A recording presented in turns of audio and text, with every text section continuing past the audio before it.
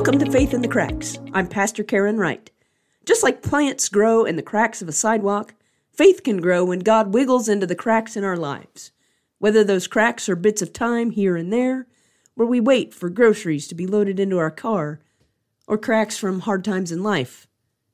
When we allow the Spirit to seep into the cracks, new life can begin to sprout. Episode 4, Teamwork. Yesterday was the Super Bowl. Congratulations to the Kansas City Chiefs. Whether you watched the game or not, whether you're a football fan or not, I bet you know what it is to be on a team or part of a group. That dreaded group project in school, where it always seemed like there was someone who didn't do as much as everyone else. Those teams, where it seemed that there were players who were far and away better than everyone else and they tried their best to prove it. But hopefully you've been on a team with folks that helped make everyone better. I think that's the quintessential version of team that we all strive for and want to be a part of. You see, those are the types of teams that win championships. There are better players. As with any team, there are people more skilled at one thing or another. But those better players on a good team help everyone else play up. They work with younger or less experienced players. And the best players on the team help make everyone shine. Now, looking at the Super Bowl with the Chiefs and the Eagles, I think Patrick Mahomes and Jalen Hurts are both examples of what a good leader on a team does. Now, there's no doubt that they are both incredible football talents at quarterback. And as they work with their teams, I wonder which players they have helped throughout the season. I also wonder if there are other players on the team who have helped them get better as well. You see, neither one of them as the quarterback could have won a championship on their own. They have to play with everyone else, and everyone else makes their job possible. So it's helpful on a team if everyone's doing their job well and helping everyone else to play their very best. Now, I've watched this process with my dad. My dad has been teaching trombone for decades. He's almost 86, and he is an incredibly accomplished trombone player. He's known around the world. He's been around the world. He has friends, I swear, in every country, and if there were people who lived full-time in Antarctica, he would have friends there too. What's amazing is his ability to work with younger players. I've watched him work with middle school and high school players, and they sound better than they themselves thought possible. I have watched him work with college-level players for years, and he makes them sound amazing. I studied with him while I was in college, and I got the pleasure of playing alongside him in professional engagements. And everyone plays better when they play with Doc. He loves the trombone, he loves making music, and he wants everyone around him to love it too. So he helps them develop their potential and encourages them, and he can help people play better than they ever thought possible. It's that sense of teamwork, that the best people, the most experienced people, are helping everyone around them become better.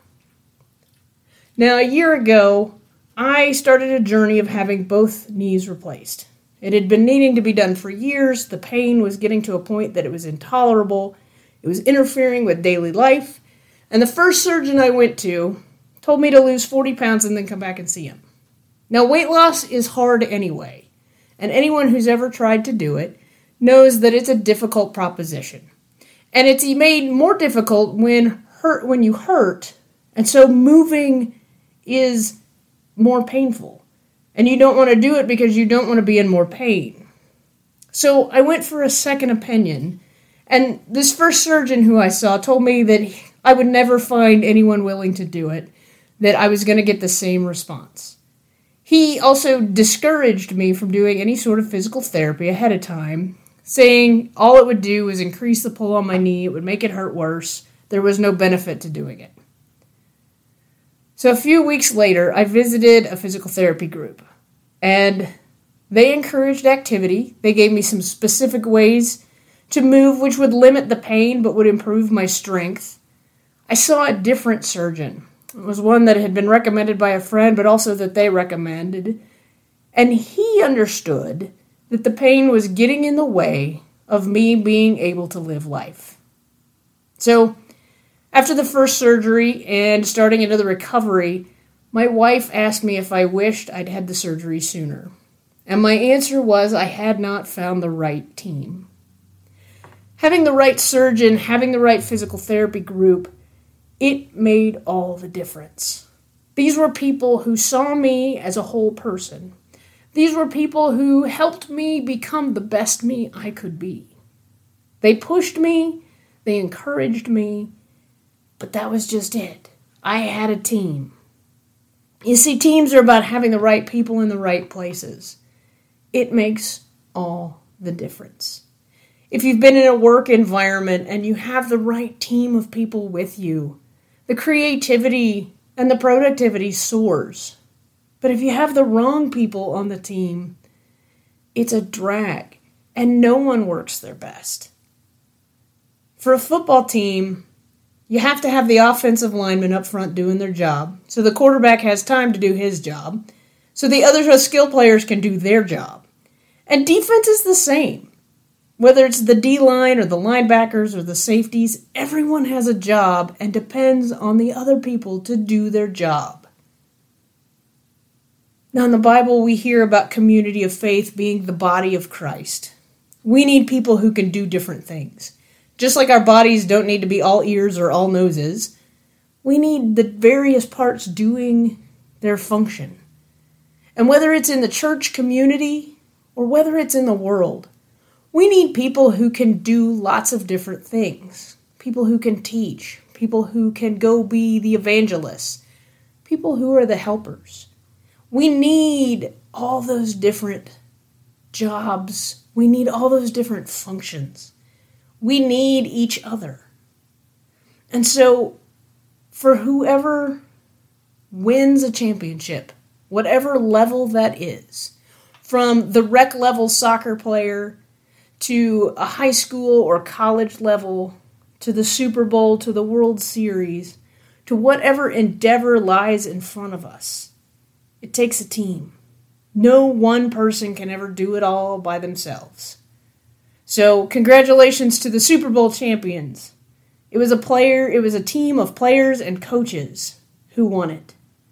And for the rest of us, may we find those people who we need on our teams. Those people who will make us better and who we make better by being around them, so that we can all be the best versions of ourselves as well.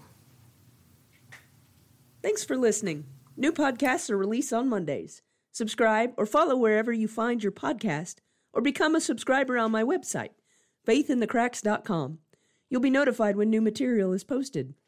You can also start or join in discussions on the Facebook page or on the Community Connect page at faithinthecracks.com.